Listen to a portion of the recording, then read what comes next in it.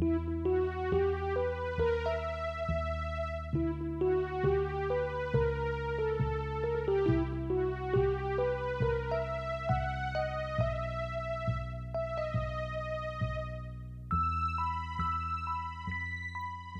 following is a fan-made chapter reading of the web serial Pale by J.C. McCrae.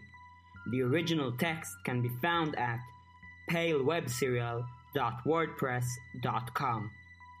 If you'd like to donate to the author, please go to patreon.com/wildbow.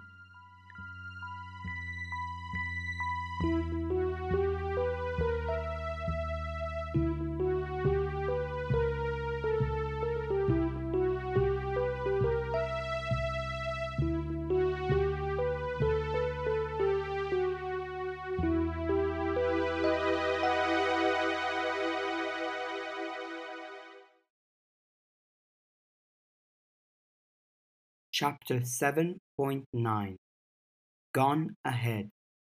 Avery. "Take this," Jessica told her. Avery looked up. They were in the little building with wood-paneled walls and fluorescent light that had gone up in the middle of the sports field. Half of the anti-Bristow forces were within, getting treated for injuries and figuring out their plan. Jessica held out a wrap Avery took, a wrapped chocolate-covered protein bar. "I don't want to take your supply, It's fine," Jessica told her. "I like those for energy, but if you don't like it, I've got other stuff." She reached into a pocket, pulled out 2 chocolate bars, then put them back, pulled out 2 more. While she did, Snowdrop reached over, took the protein bar, and opened the package. She put it into Avery's hand, and moved her hand to her mouth. Did you make your raincoat supply you chocolate bars?" Avery asked. She bit the bar. "I'm self-taught. I picked up what I did through trial and error," Jessica said, taking a protein bar of her own. "When I get the chance to learn or do something new, I start with the essentials, stuff that lets me stay in the ruins longer. Because not much ruins my day more than seeing a glimpse of what I'm after, and then having to leave it behind because I have to come up for air, or food, or light." "So, no?" Snowdrop asked. "I rigged one of the pockets to supply me with rations, yeah." Avery wanted to reply, but the protein bar, with raisins and almonds and sunflower seeds all compressed together into a dense honeyed mass and layered with chocolate, was very chewy. It took some work to get it out of her mouth and into her throat. Snowdrop lowered her head to where Avery's hand rested, with one thumb hooked into the pocket of her shorts, and she took a bite. Avery let her. Wary of the way past conversations with Jessica had gone, Avery ventured, "I do that too, focusing on basics. For me, it's running fast, whacking stuff." "If it works, it works." "Those glimpses? That's stuff like your cousin?" Avery asked. Was the cousin a touchy subject? "Other things too. Power concentrates down there. You might see something bright or something that still glimmers when so little can. Sometimes that's an echo, or a bird in a rusty birdcage that some skinny guy is carting around. The trick that lets me lose count of my snacks and never run out was one of those things." Avery nodded, taking another bite. Jessica sat there, watching Zed talk to Bree, the two of them chewing. Over to the side, Lucy and Verona were figuring out the papers of Bristhouse they wanted to distribute. Snowdrop bent down to take another bite from the half-eaten protein bar that rested on Avery's knee. If she wants one of her own, I have more, Jessica said. I don't mind, Avery told her. I have enough siblings. I got pretty used to it early on. Feels a bit like home. That's important, Jessica said. Feeling at home helps heal the self, which you need after a stint in the ruins. Snowdrop said something with her mouth full. Chew, then talk, you savage, Avery said, poking Snowdrop in a bulging cheek. Snowdrop flipped her middle finger. Jessica smiled a little. Why are you being nice to me? Avery asked. Was I mean before? You weren't this. You came. You went looking.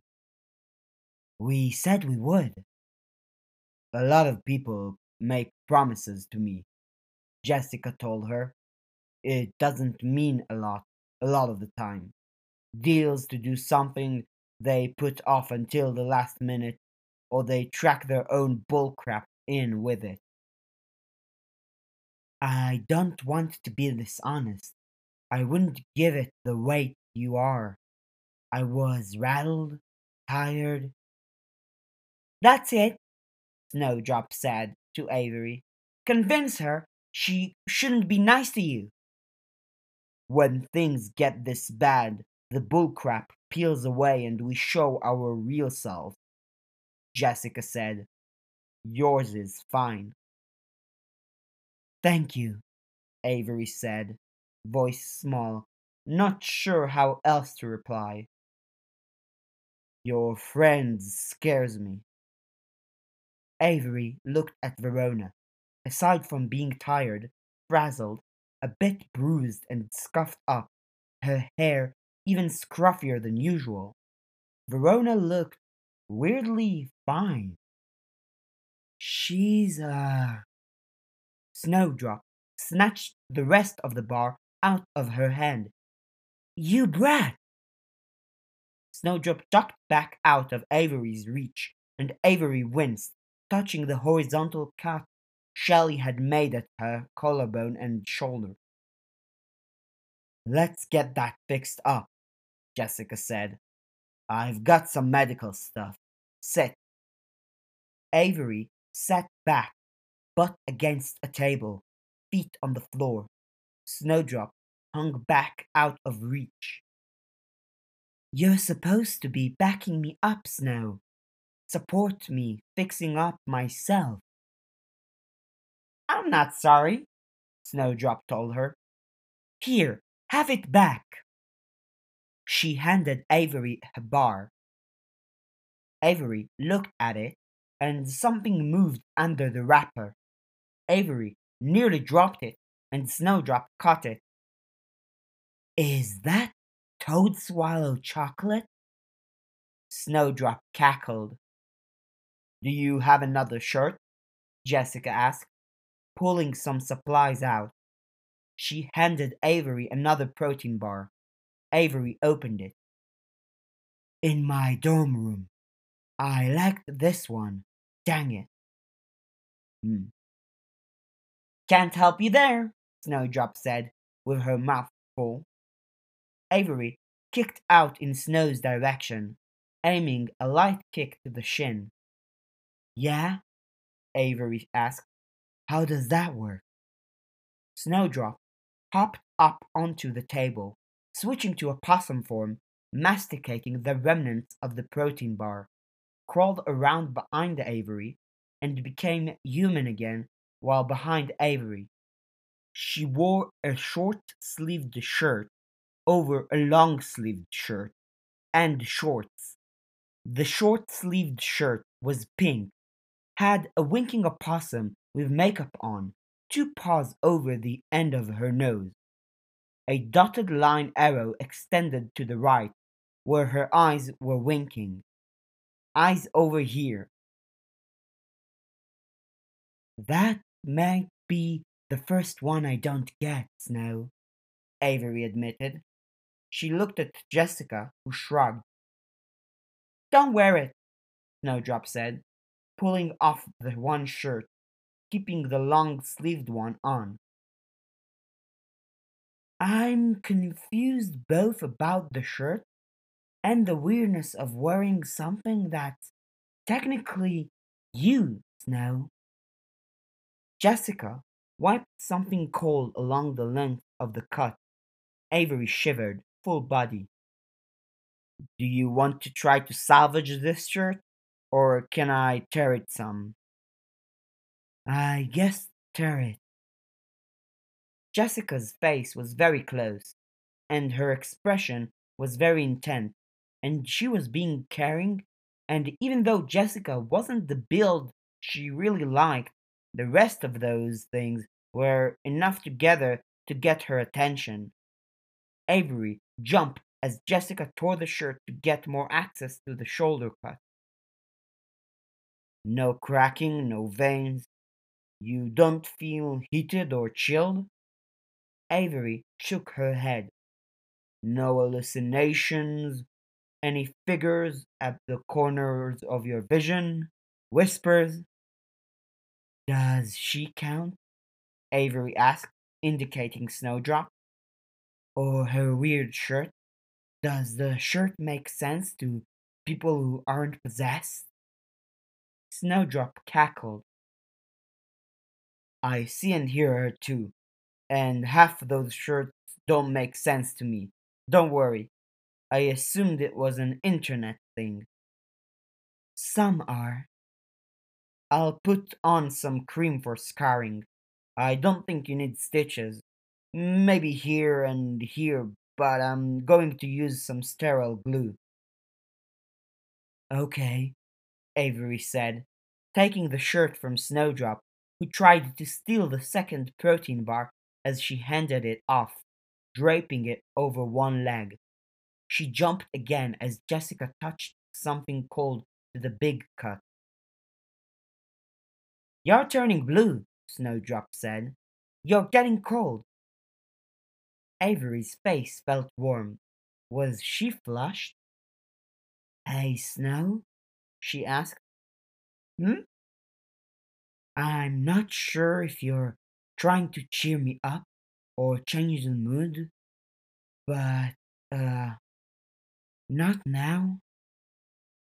Snowdrop swiveled around, scooted over, and sat on the table, her back against Avery. She wasn't that much shorter than Avery. The back of her head rested against the back of Avery's neck, like they meshed. You're the same as you used to be, Snowdrop said. You too, you know, Avery said, grateful for the distraction from Jessica's proximity. Pinch, Jessica said. Avery pinched her own skin together. Jessica adjusted, then nodded. The Avery I got to know from the start wasn't the sort who'd think that stuff was fun, Snowdrop said. I think the Avery who you got to know from the beginning wasn't one who'd dealt with the wolf or seen someone die. Gabe kind of for a certain meaning of death. All right then, Snowdrop said, shifting position, her back pressing against Avery's. I know just how to adjust then. We talk, Snow. We communicate. We listen. And as part of the communication, you can tell me what this shirt is about. Whatever you do, you can't ask Toadswallow. Toadswallow isn't here. Ave, Verona said, hurrying over. Yes? Avery asked. She was probably still flushed because Verona grinned. Bristow's coming. We're going to mobilize. He's walking, so we're going to run. Can you catch up? Probably. What's the plan? Avery asked. Are we covered? Verona asked Lucy. For Augury. I think so. We're not covered, but we should know if they look, Zed said as he walked over. Bree followed him. Why? Discussing the plan? Move number 2 of my hits against Bristow. I want to burn his new place. I think as far as coup, claim, screwing up the power he has here, it's a pretty good move. And it's really hard to deal with Alexander while also handling the blaze. And it's big, dramatic. Can't, Zed told her. Okay, maybe it's complicated to do, but you can. It's worked into the runes below the place. Believe me, technomancy is about places, and I was just scanning the place less than 15 minutes ago to figure out the weak point. After the recent fires in the library and stuff, I think they were extra careful. Can we blow it up? Verona asked. Where are the goblins? Or the elementalist kids? It's pretty sturdy, Verona, Zed said. Seriously, he was expecting a fight. He fortified it. Lucy stepped forward. It's 100% off the table as a plan? Probably not 100%, but I think you want to find another tree to go barking up, Zed answered. The three of them paused. Jessica moved Avery's hand. Pinch. Avery pinched her own wound shut again. Jessica adjusted, then glued. You had 4 ideas on how to hit Bristow, Ronnie? Lucy asked. Yeah, had. Now I have 3. One that I just used, and I just committed to hitting him 3 times, because it's a good number. Classic number, but maybe outline your other plans? Zed asked. I wanted to hit him where his power is.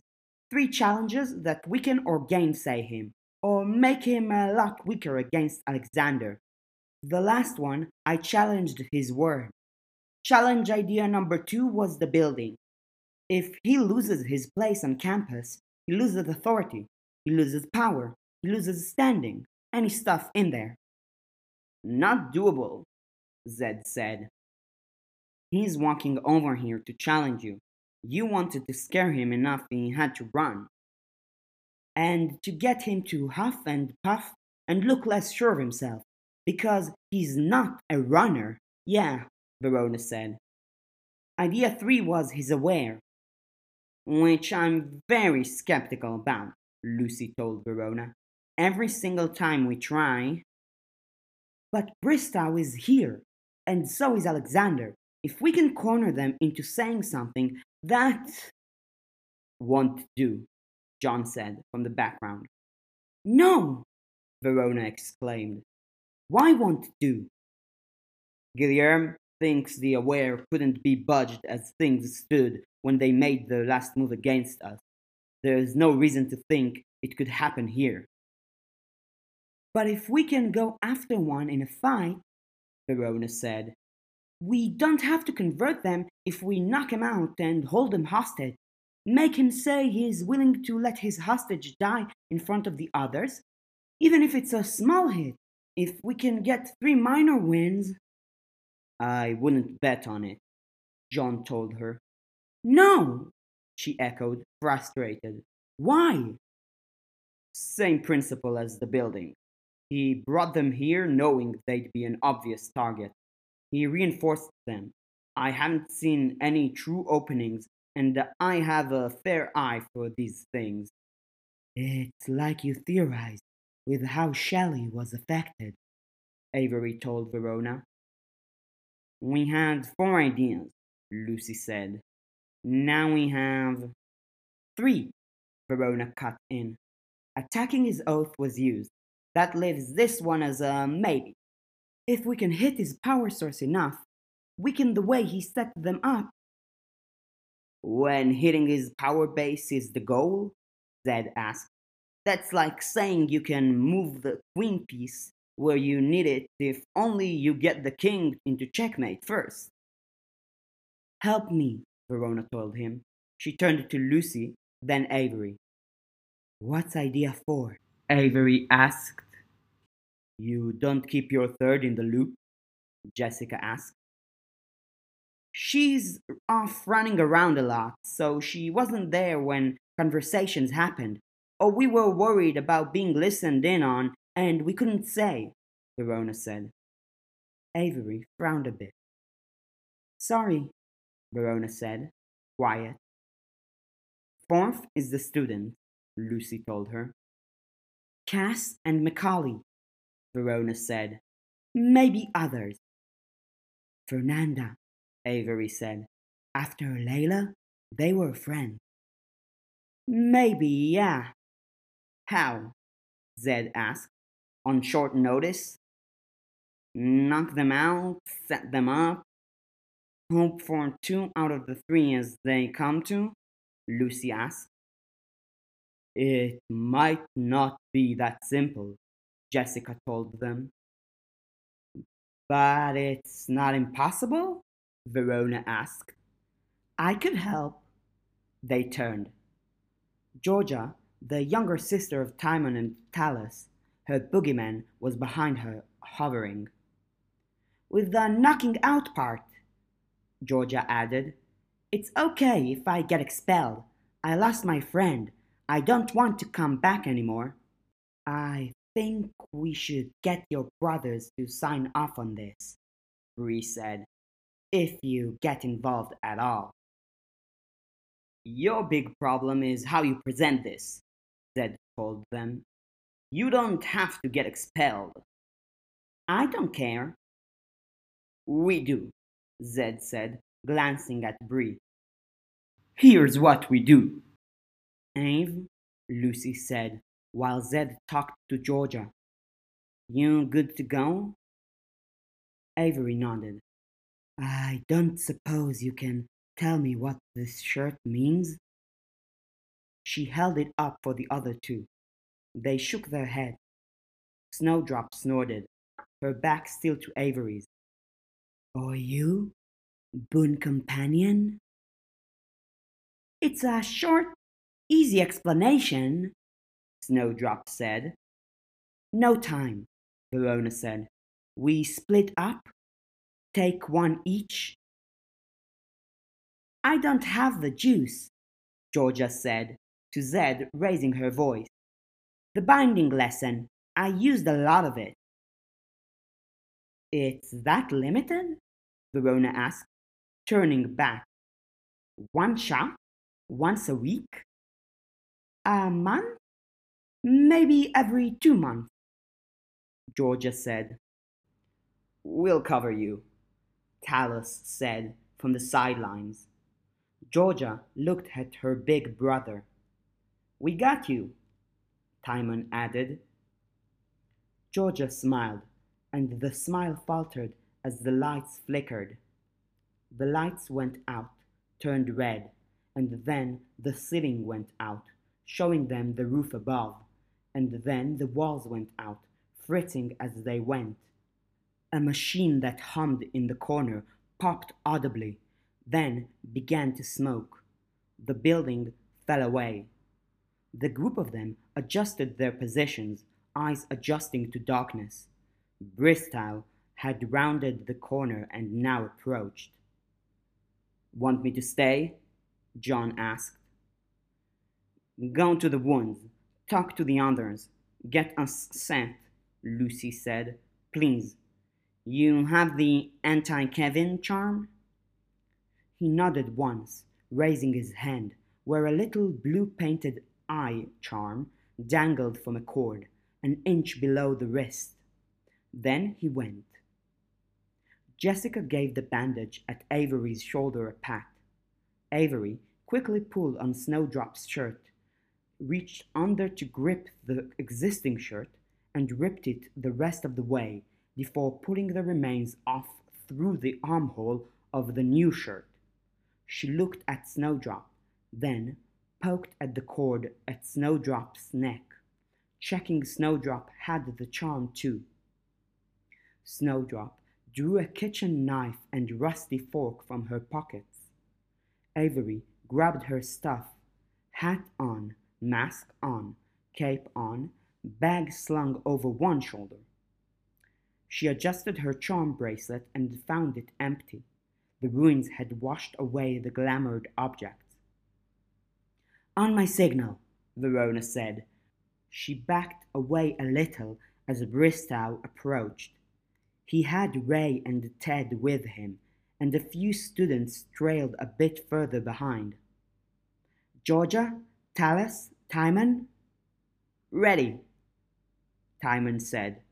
We, can't protect you from what Georgia does. Not on short notice. Your opossum might not be as affected. Damn, Snowdrop said, quiet. I'm not okay protecting these three. Here we are, Bristow raised his voice. Made me come to you? I've left poor Alexander waiting. And here's my second of 3 challenges, Verona shouted, pumping her fist into the air. Now! Avery pumped her own fist into the air. Lucy followed suit a bit later. Downer downpour! Georgia called out, her voice high. Her brothers had her back, each with a hand at her shoulder. The drugstore cowgirl loomed out of the shadows, a raver girl, drawn out, tall, and exaggerated, who arrived with vague clouds in multiple colors and an expanding rain of pills and pellets. Tranquilizing truce, Georgia shouted. Let's put a big pause button on the fighting.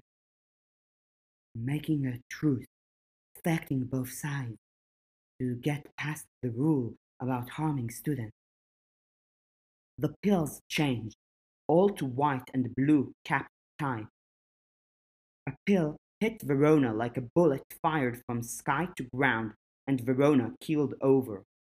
One bounced off of the brim of Avery's hat and off of Snowdrop's head. Another punched through without leaving a hole. It slipped into her, flooded her mind, and she was out. They used to think the paths were dreams. The voice had an off-kilter edge to it, like how a hacksaw could make different sounds on the push and the pull. Pushes for some words, pulls for others. Then they thought different. Their far-flung realms, the cliff's edge of the world, so ragged that the pieces flake off. The wolf stood opposite Avery, old, hunched over, but big, wearing a startlingly red dress. Layla laid at the woman's feet. The wolf put her foot under Layla's neck and lifted it. Toes worked their way through Layla's hair. She stomped. The head made a sickening, familiar sound. Avery flinched. The paths are dreams, Avery, the wolf said, and they are the edge of reality. She raised Layla's ruined face, lifting with toes, gripping hair, and then stomped again. The sound repeated. Both at the same time. The world's dream. Your dream. One and the same. Humans make up the world, and that has its border, its sharp edge.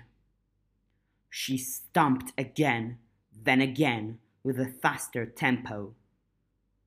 Your world, your dream, your edge of sanity. I'm here, Avery. I haven't left. The stumps repeated, drumming wet until they defied sense and reality.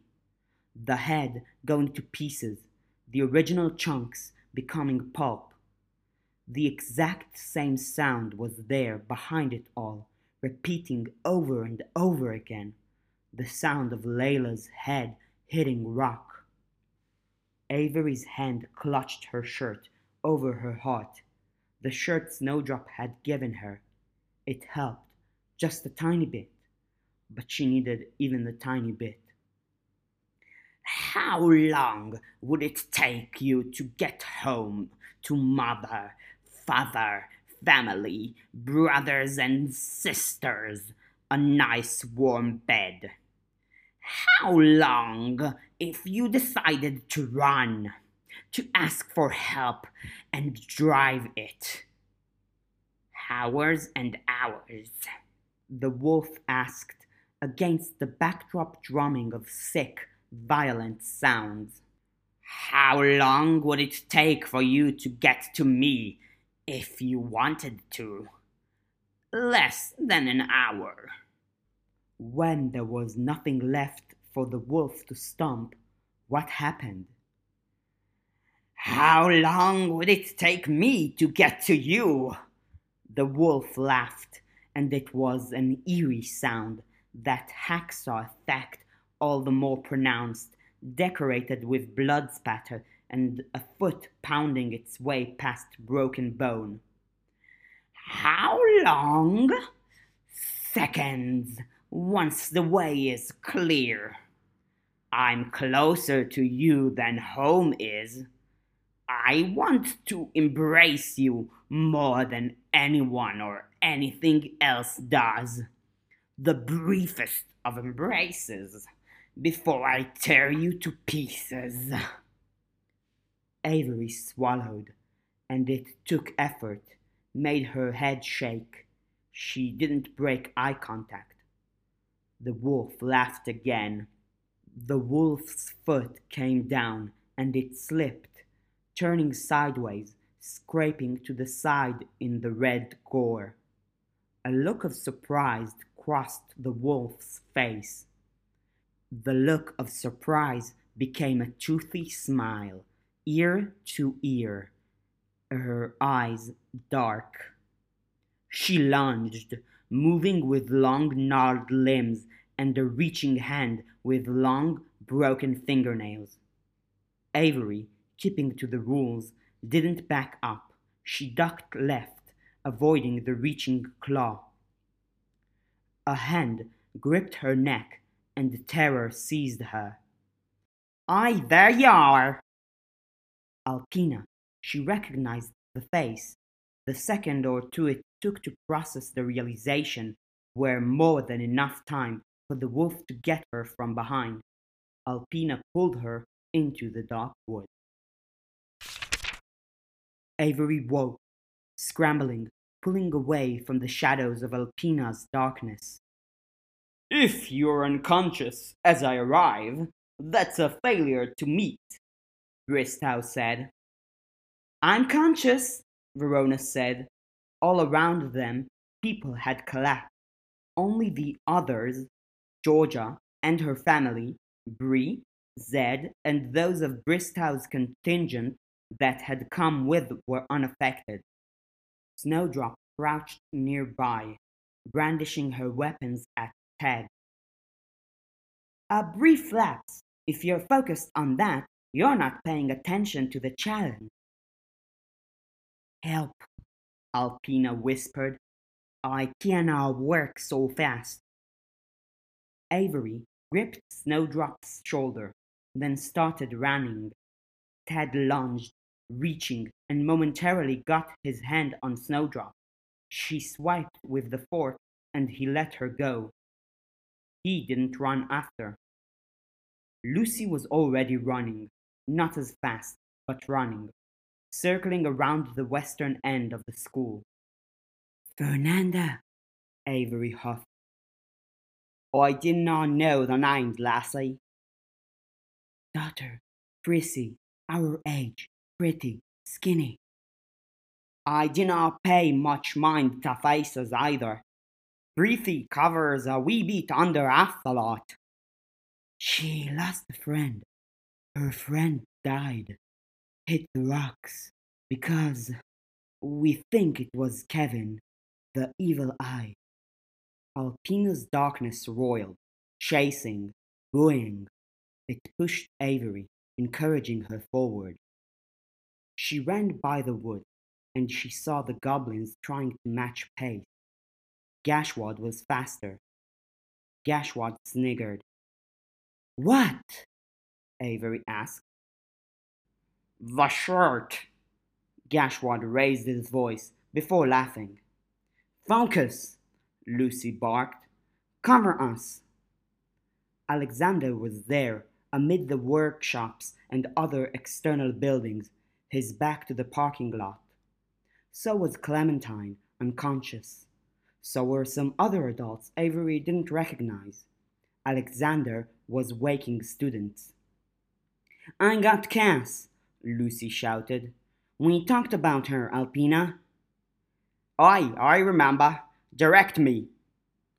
Alpina's amorphous, multi-limbed, multi-faced form grew and divided. Fernanda, Avery saw. Can't, Alpina said. She peeled away. The darkness dissipated. Hands, faces, and black Drangok hair smoke pulling back. Ray, hands in her pocket, walked down the stairs.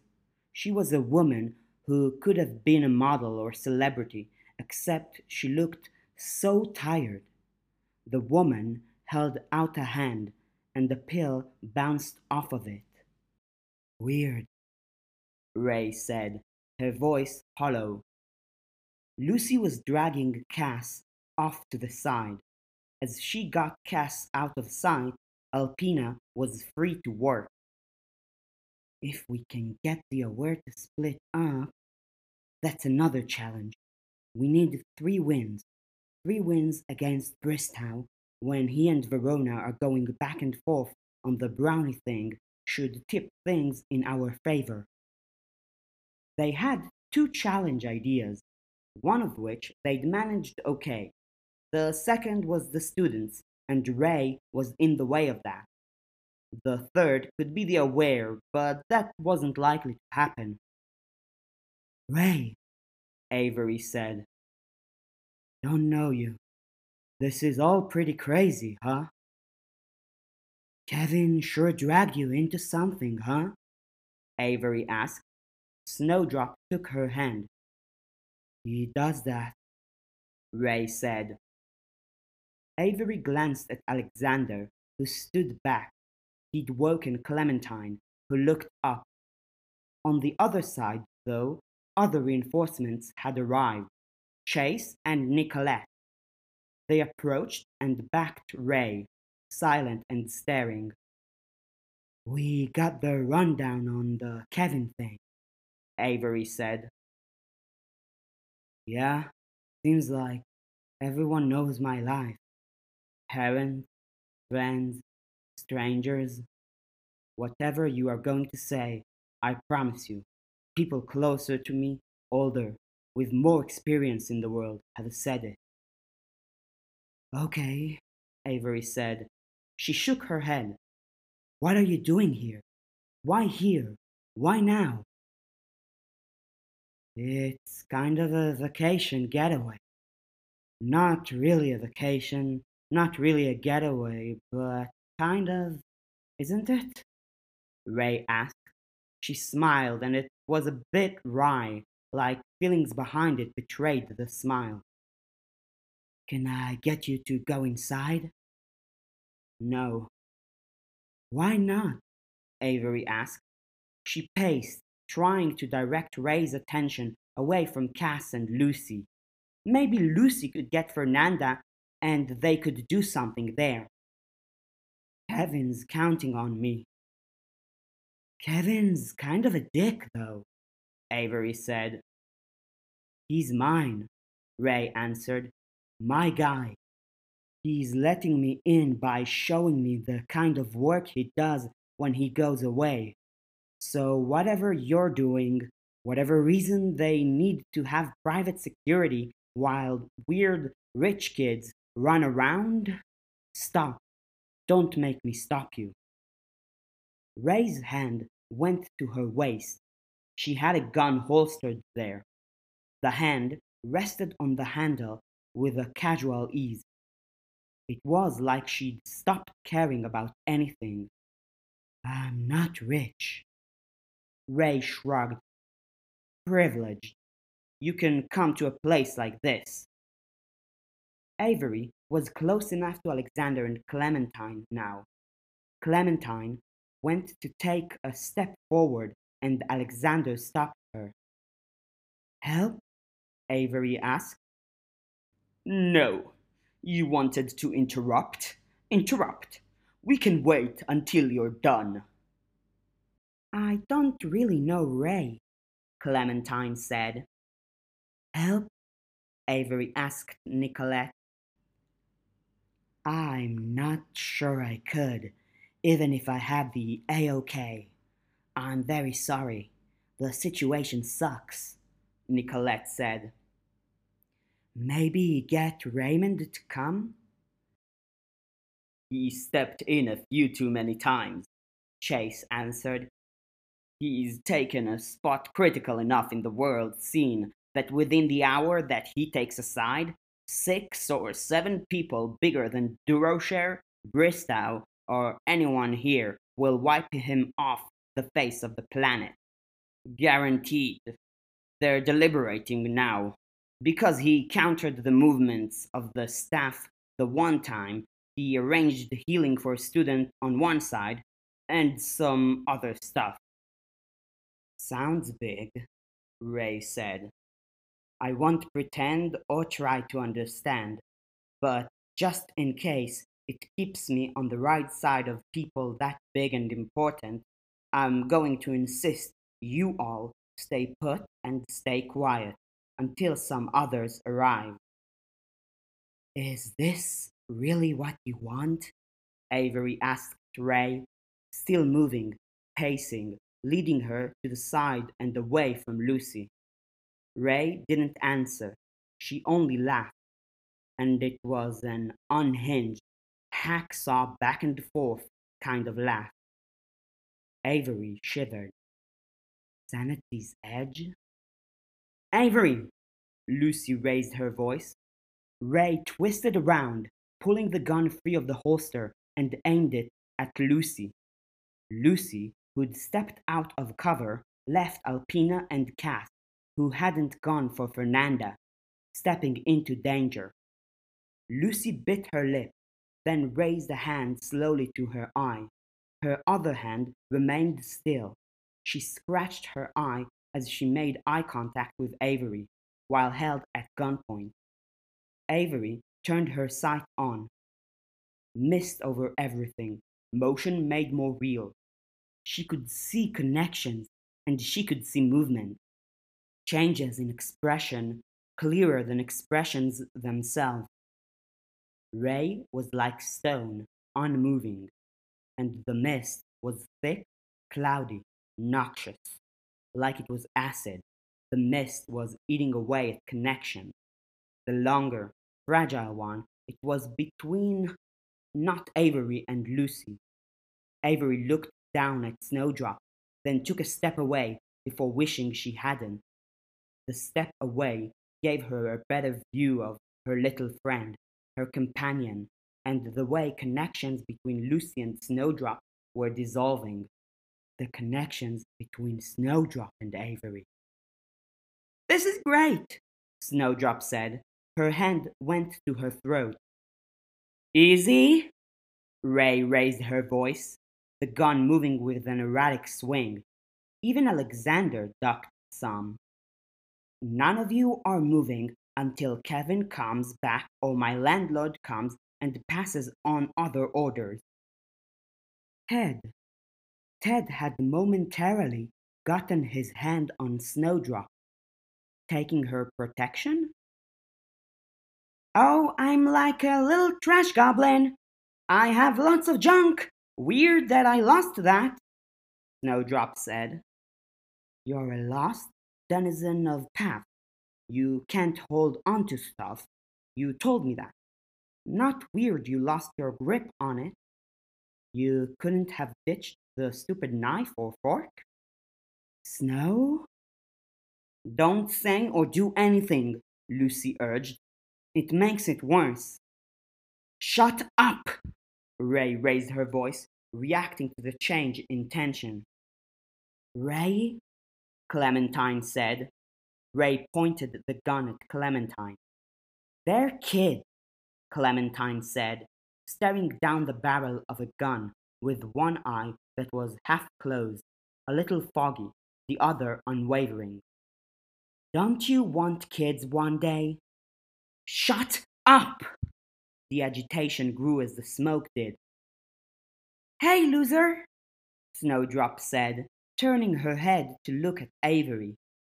Avery shook her head, small motions. Ah, Snowdrop said, her voice wavering. Sucked knowing you. You little brat, Avery hissed. Don't you dare.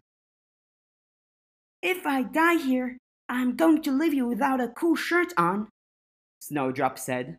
Funny. Avery mentally translated. If I die here, I'll leave you with a shitty t-shirt. Tragic. Their help was on the other side of the building, unconscious or tied up with Bristow. Verona was stuck there, dealing with the trials, presenting or countering any argument. The goblins couldn't take on an innocent aware. Maybe Clem, but Ray was the danger. You didn't explain the shirt to me, Avery told Snowdrop.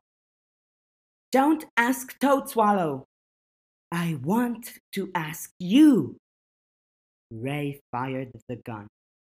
Avery took a step back. Snowdrop flopped over. A car alarm in the parking lot sounded, going off, whooping through the air and casting a faint red tint into the gloom as the lights on the back flicked on and off. Pay attention to me, Ray said, gun raised, a curl of smoke barely visible from the barrel. Avery paid attention to her, expression serious. The noxious mist cleared. Avery's focus was on the smallest of Ray's movements, or Lucy. What the hell's with her? I wasn't aiming anywhere near her, Ray said. It was a warning shot. Avery didn't move, didn't look away. The connection was still there. Even if she didn't look, she could feel it. It healed as the mist seeped away. Snowdrop had fainted. Kevin's influence had pulled away, thinking his job was done. Avery didn't budge, her eyes on the ball, on Ray, the gun. Distract her, Avery hissed. Did you actually hit her? Lucy asked. I aimed in the air. You saw. Is she dead? Did you kill a kid? Lucy asked. Ray turned toward Lucy. Avery started running, closing the gap in record time. She reached for Ray, her sight showing the woman as a silhouette surrounded by handprints. Not touching her. Apparently, he hadn't hurt her like that. But they were there, and so dense they were a wall. Comments, barbs, other things he'd done to separate her from the world. Avery couldn't get past that. She knew it by looking at it, by how they seemed to clarify instead of fading or pulling away as she got closer. Each one, instead of fingerprints, had seams, as though the whorls and prints were papers, arranged into the shape of a man in a doorframe. A scribbled word against a background at a store. Ray wasn't the enemy here. Something supernatural had pulled her to a place dark and unreachable, and Avery couldn't touch her there, couldn't get to her. So Avery went for the gun. She'd spotted the connections that had jumped out when the gun had fired and claimed everyone's attention, and now she pursued those. She barely grazed the side of the gun, reaching out, but she could grip connections and put her power into those connections, like she had on day 3 of the practice, reclaiming her mask. It was, in Ray's reality, a grazing touch at the moment she didn't have a good grip. The gun fell from her grip. Avery hit the ground, the cut on her chest screaming like she'd just torn it open again as she landed on her back, holding the weapon. She raised her feet, a barrier, and kicked as Ray lunged in, reaching. "I've taken self-defense," Ray told her, grunting as she pushed a leg aside. Avery flipped over and scrambled back, holding the gun pointed down and to the side. Ray didn't fight like she'd just taken self-defense.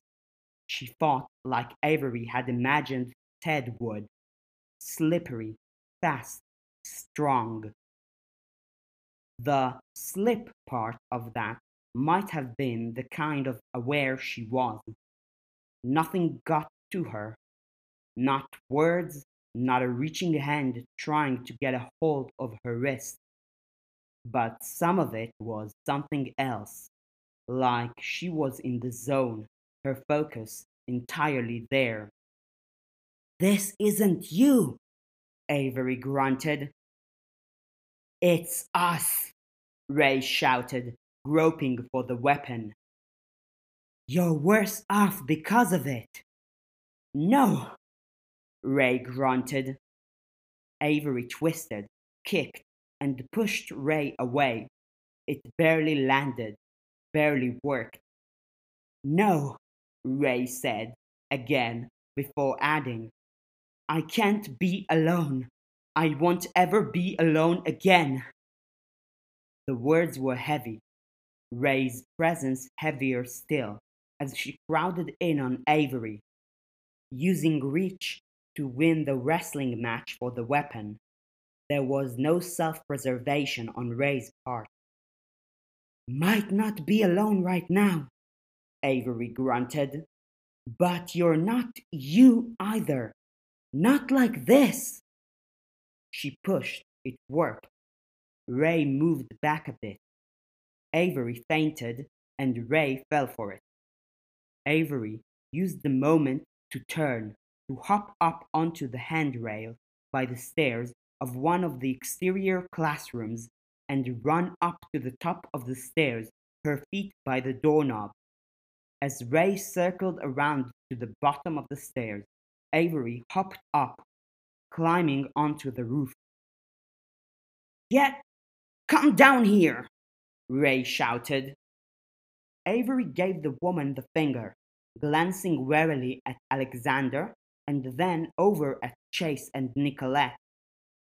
She glanced down at the gun, figured out how it worked while being very careful of where it was pointing and what she was doing, and ejected the clip. She tossed the clip into the darkness behind the building, then set the gun down in a gap between gutter and a chimney pipe. It would be hard to find in daylight. Chase was chanting. Nicolette hung back, looking miserable, eyes on the ground. Ray shouted. "Where?" Avery looked around. They'd tended to Fernanda and Cass. There was still Macaulay. Was Macaulay back in her family's room, hiding out?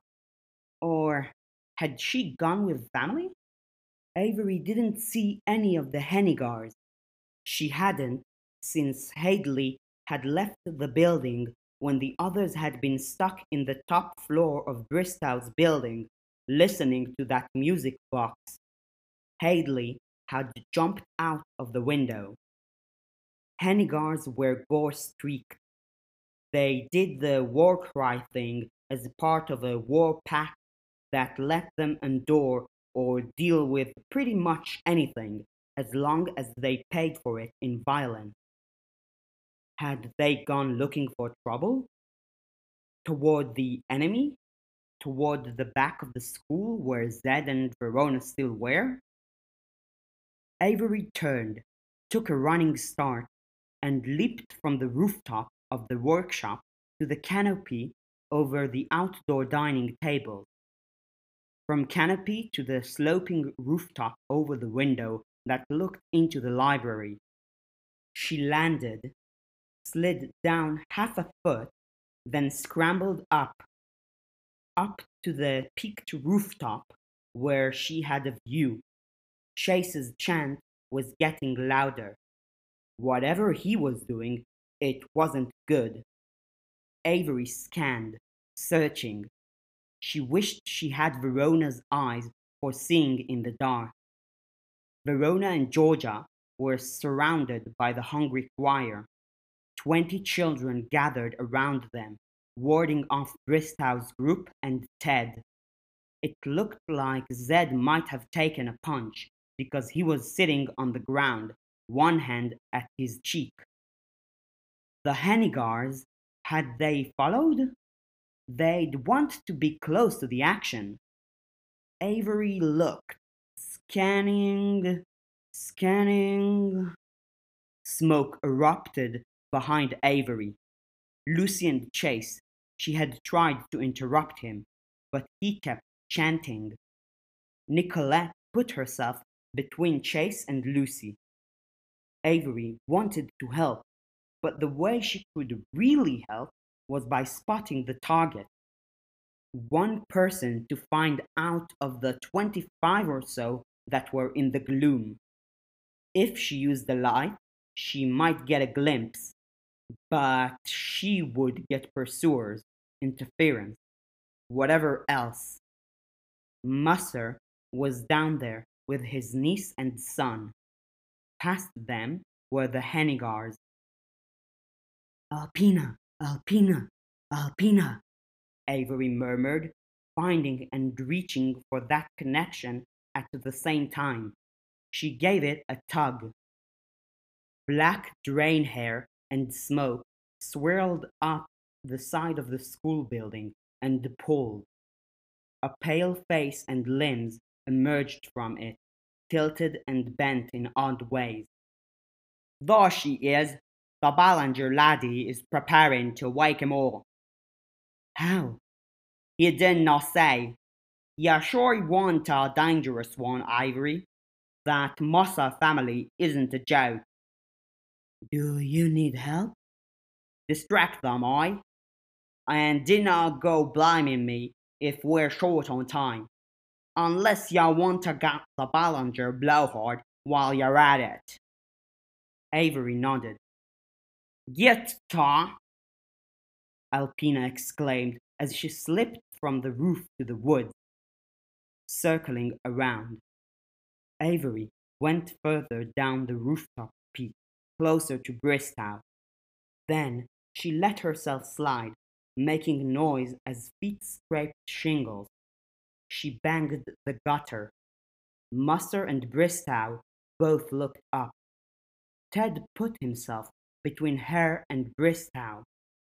Musser took a running start, disappeared from view, then appeared, gloved hand gripping the roof's edge. Uncle! Raquel shouted. He ignored her. His focus was on Avery. His son followed. Blackhorn put a hand out and practically heaved Reed up to the roof's edge. Drown followed shortly after, flung with the other hand, moved faster, and caught Reed as he landed on the roof, helping secure his balance. Reed drew two knives from his waist. Musser walked with his hands in his pockets, moving easily along the sloped roof. I don't intend to let you by, Musser said. What if I say please? Uncle, read! Raquel shouted. Again, the two were silent, focused on their enemy. Try waking the Hennigars again, Raquel, Mr. Musser called out. Where? There's another! Raquel shouted. The men looked. Alpina and the goblins were at the edge of the clearing, near the Hennigars. Raquel couldn't advance any farther because Tashlet was there. Avery let herself slide down the roof toward Bristow, and Musser moved to counter. She scrambled, running, and made a beeline for Chase instead. Reed, deal with her, Musser called out. He changed direction. Avery skidded, running on the southern side of the rooftop, closer to Alexander, Chase, Nicolette, and Lucy, as Reed, Blackhorn, and the Drown crested the peak. Blackhorn ducked out of view as Ray looked. Drown, a little more capable of passing as human, carried on after.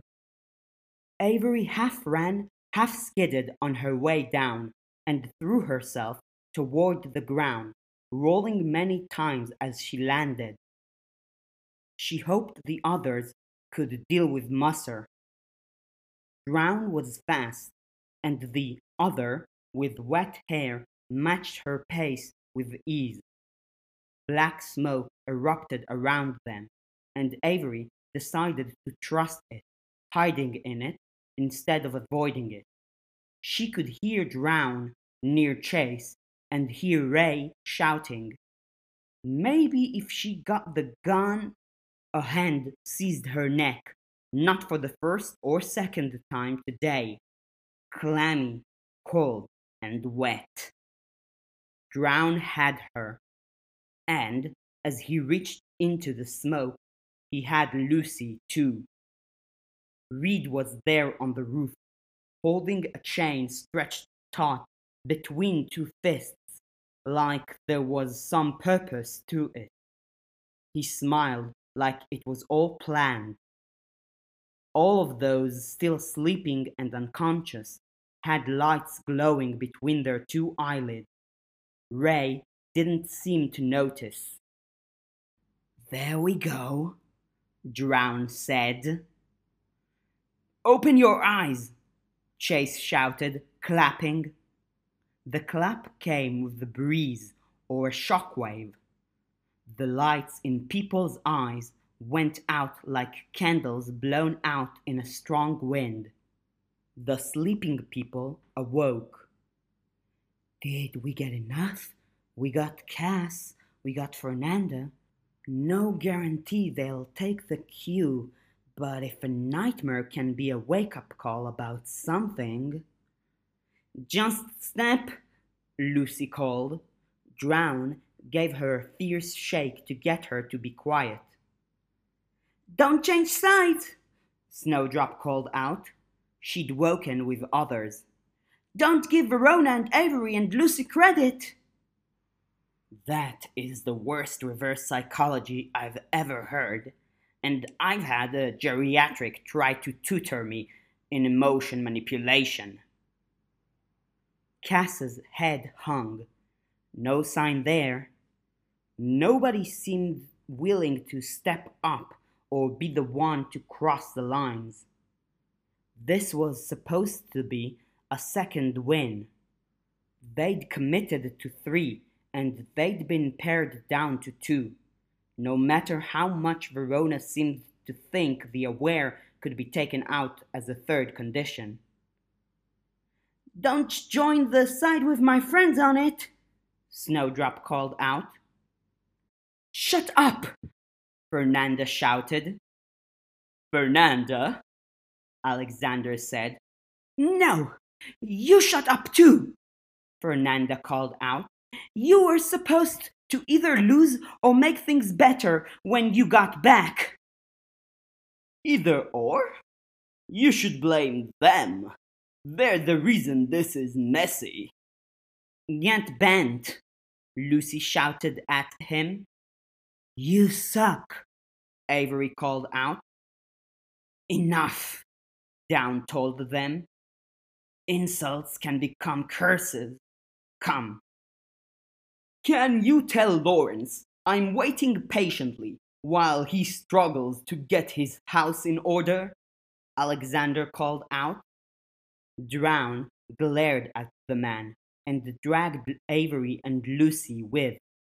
Avery motioned for Snowdrop to hang back, and Drown shook her, somehow slapping her hand down and away. Dead eyes met hers, warning. Nicolette shifted position. She reached out for Lucy.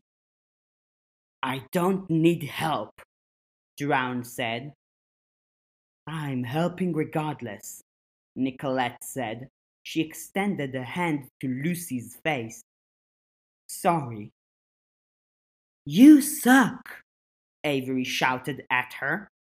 Nicolette moved her hand, touched Drown's face, and closed his eyelid.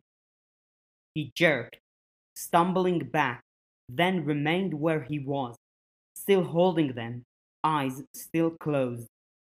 He let go of Avery and Lucy, hands going to his face.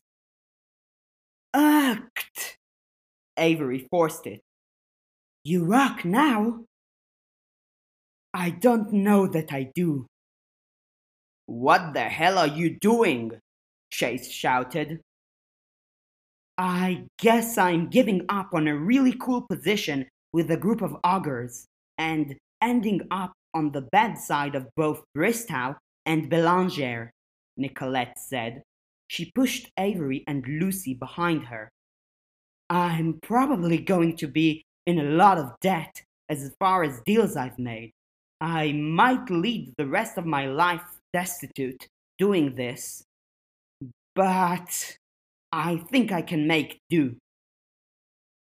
Did you forget I'm better than you? Chase asked. You are, as an augur, Nicolette said. I'm pretty darn good with some scary arts, you know. I have more years of training in elementalism, shamanism, fighting. We can try fighting, Nicolette told him. Your call. You'd have to deal with us too, Lucy said, from a position a step behind Nicolette. Avery nodded. Snowdrop hurried over. She wrapped her arms around Avery in a hug. Chase didn't opt for a fight. Ray? Bristow called out. He was there, at the corner of the building, walking around. Avery's sight alerted her to motion. Verona appeared at the roof, cat form. Avery raised a hand, and Verona bounded over. Yes, sir? Go inside. Relax. Find Kevin and Shelley. Send them out. Ted and the Mussers followed behind Bristow, along with Tanner, two of the Hennigars, and some others. Blackhorn was with them. As the men arrived, students sorted themselves out. Many were still waking up. They backed away from one another as battle lines were unconsciously drawn. A gap sat between Alexander and Bristow. Cassidy crossed the gap. Fernanda situated herself off the side, near the alley between two buildings, not choosing either, her head hanging a bit. Verona hopped down and became human, and joined Avery, Lucy, and Snowdrop. They took up positions opposite Fernanda, at the edge of no man's land. What happened, Fernanda? Your family's fortunes are rising, Bristow said. I'm a manipulator. I know they were messing with me, showing me those things, putting Layla in front of me. I don't care. It happened on your watch. Cass? Been thinking about this for a while. Bristow nodded. The original allegation was forged. Doesn't matter. The school handbook warns the brownies may act if they get your gratitude, affirmations, or positive feedback, Verona said. I looked it up. Followed by two half-hearted, paltry attacks, Bristow said. I've told Mrs. Hayward that we do not operate in absolutes. A regret about an outcome is not a regret about what I've done regarding her hometown, nor is it a general sign of happiness over outcomes aimed at the staff. Half-hearted defenses on your part, you mean? Verona shouted. All of this, us three working so hard against you, follows from what you did to our home, and you owe the staff for the help you got. Paltry! Bristow spat the words. And the few changed minds? Is that your form of attack? Two students who barely rate? Lesser daughters from lesser families? Lucy touched Verona's arm, indicating Nicolette. Four, Verona said. Macaulay has doubts, and Nicolette abandoned you.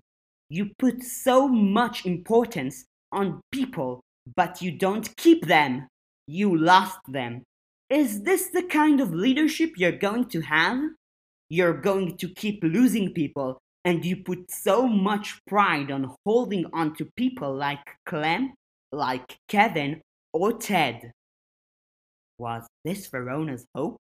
That she could find the leverage to affect the Aware, score a win there too? But Ted didn't budge. Kevin and Shelley emerged from the building and took up spots behind Bristow. Your office is trashed, Shelley told Alexander. Easily remedied. Not the kind of damage I did. Don't lie, Alexander, she said, her voice low. Alexander pressed his lips together. It's scarcely anything in the grand scheme of it all, Bristow told Verona. It's a win for me and a loss for you. And? He asked. He spread his arms. Verona was silent. And for all this petty teenage drama, this interference, this petulance, he asked. Verona didn't have an answer. It weakens your position, Bristow, Alexander said. Funny how that works. May I continue then? They didn't have a third challenge. Not unless Avery wanted to jump up to the roof and maybe try to gun down Kevin. Probably wouldn't work. Musser was there. Was this all their effort had amounted to? A shaking of Bristow's cage giving Alexander the win? When he'd stood by like that, he'd probably planned this way. It was what he did. If you must, Bristow said, but... Wait! Avery took off, running straight for Alexander. What are you? Alexander asked. She ducked around him, bumping him a bit to knock him back.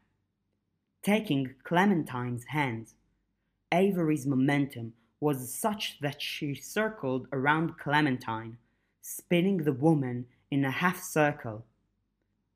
Give us! Give them nothing, Alexander interrupted. They interrupted us. They made us wait. Bristow isn't right about much as far as I'm concerned, but he's right that their attempt was feeble. They're kids, Clementine spoke up. They're kids, and I don't understand anything, but they were kind to me, and they should be listened to, not talked over, especially by their teachers. I think they were fair to me when they could have been harsh. Mr. Bristow? Lawrence didn't speak. He remained there, backed by two tall men, flanked by students, by staff. Others, who the aware shouldn't see, hung back in shadows, visible to Avery, Lucy, and Verona, but not Ted or Kevin. Clementine cleared her throat and then addressed Mr. Bristow. Mr. Bristow, Alexander has things to say to you. So do tenants, who think you've failed to do a very good job because you're spreading yourself too thin. My sink still needs fixing. I can speak on behalf of a few others who have wanted your help or attention but haven't been able to get in touch. You let things slide. All will be tended to, barring interference or extraordinary event. I promise, Bristow said. Okay, well, while we're on the topic of promises, this is the big one. You promised me you'd answer a question for me. In due time. I am in my rights, she said, glancing at Alexander, to demand an answer now. I gave her some advice, Alexander said. Give, Avery whispered. Help. Everyone wants answers now. Go home, Miss Robert John. I'll speak to you there, barring unexpected circumstance. I demand my answer, she said, more firmly. You owe me for the trouble. She paused. For the trouble Daniel, Sharon, and I put those three girls through. For their sakes. On our behalf, Avery said. On their behalf, please answer in the here and now. Third challenge, woo! Verona whooped. Let's do it! Bristow gave her the side eye, then stared Clementine down. Third challenge, sure, Clementine said, very serious. Stolen from Alexander. He had to have something prepped against Bristow. Alexander didn't look happy. What are the questions? Question 1, Clementine said. How may I, Clementine, Robert John, or anyone I designate to search on my behalf, access the most valuable pieces of information you keep on me? Pieces of information? He asked. She shrugged. Diagram? Avery thought. Is this the arrangement that has the aware all secured and trapped? Ask your second question. How may I, or anyone I designate to search on my behalf, access the most valuable pieces of information you keep on Ted Havens, tenant and assistant manager of the building? And the third? How may I, or anyone I designate to search on my behalf, access the most valuable pieces of information you keep on Sharon Griggs, tenant and sometime helper of yours? I can guess how the rest go. Are you going to rush home? Alexander asked. It's a long, long drive. I can testify, as I just traveled the opposite direction. And I can tell you that Y may be injured, but he's ready. Everything you have on them to keep them under your thumb, it'll be long gone by the time you even cross the provincial border. I want my answer now, Clementine declared. Third challenge, Verona crowed. Is it going to be a third sucky half answer? Because that sounds pretty bad for you as far as our back and forth go over your difficulties with the staff. You're wobbly with your word, got it on paper, as you've seen. You're not keeping students. Letting them die, Fernanda said. And you're not keeping promises made to tenants? Gosh! Thank you, Avery murmured to Clementine. Ted laid a hand on Bristow's shoulder. Bristow, wordless and still, flinched, jerking back out of the way of the hand. He took a few seconds to resume his prior posture, gradually resettling. Lawrence? Alexander asked. Theda. No, Bristow said. There are ways. Verona, if you're claiming this win and he can't dispute, would you agree to go easy? There are ways to deal with the staff, the tenant situation, but you'd need to clear it.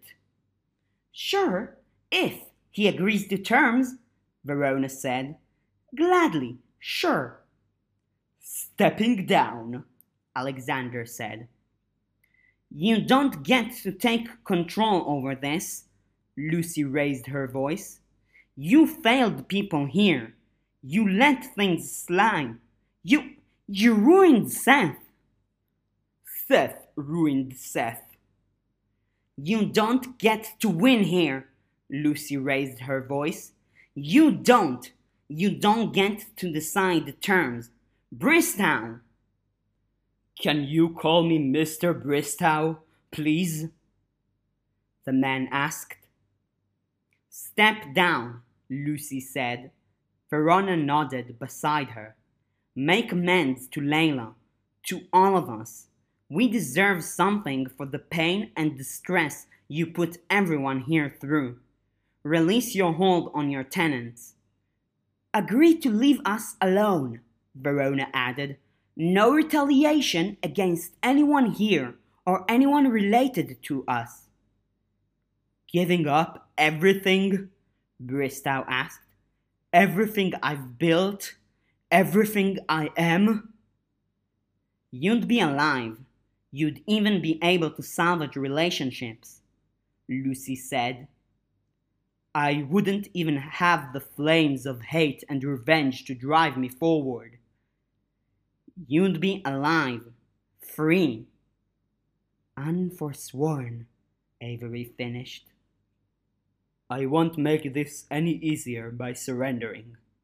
I'll leave the mess that follows to you, Bristow intoned, his eyes downcast, the light making veins and lines on his head very visible. In a little while, bad things will come to pass, things that end cities. I don't know what they are, but the conditions are right. What I was going to build here would have prepared us. Yes, it's harsher. Yes, fewer students make it through. But we'd be ready and organized against threats to come. It won't be in the next few years. It may not even be in the next decade. But I think these wrongs are coming in your lifetimes. And I damned the lot of you to it. He turned. Ted reached for him again, and he smacked Ted's hand aside. Bristow! Alexander called out. You most of all, Bristow said, without turning back. On either side of him, in blue-tinted windows that glowed with interior light, X-shaped eyes opened, orange-red. They multiplied, opening from bottom to top in all of the available windows. This is dumb. Verona's voice was barely audible, talking to Bristow. Verona's eyes were purple with sight, visible only to fellow sight-havers, and as the orange eyes filled the window, turning it from pale blue to orange-red, Verona's eyes reflected that, doing much the same, purple to a warmer color.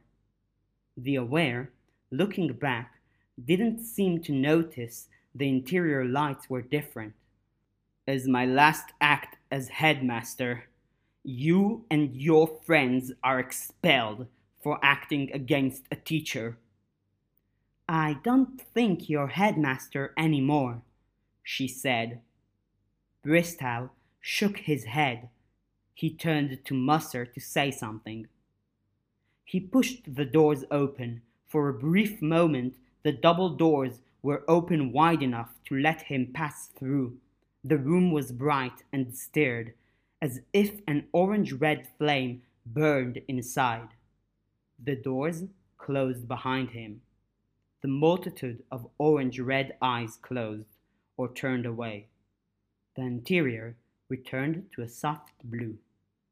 Verona didn't even seem to flinch. Lucy's eyes were downcast. Avery felt a bit sick.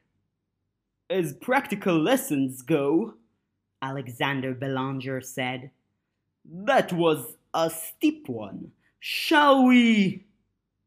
You're not headmaster, Nicolette called out. Alexander stopped. Can someone get Ray? Nicolette asked. Zed, I know you're still mad, but please, tell him Bristow's gone. He doesn't need to worry about taking sides anymore. Zed nodded. He hurried up the stairs, past the remnants of Bristow's contingent, into the building. No fire of X-shaped eyes burned inside as he pushed the door open. This goes smoothest if I resume my position as teacher. Let's wait for Ray, Nicolette said. Ray didn't take long at all. He stepped outside, wearing red sunglasses despite having been indoors, long hair combed, dress shirt and suit jacket on, with a very narrow red tie. Sorry for the inconvenience, Raymond said.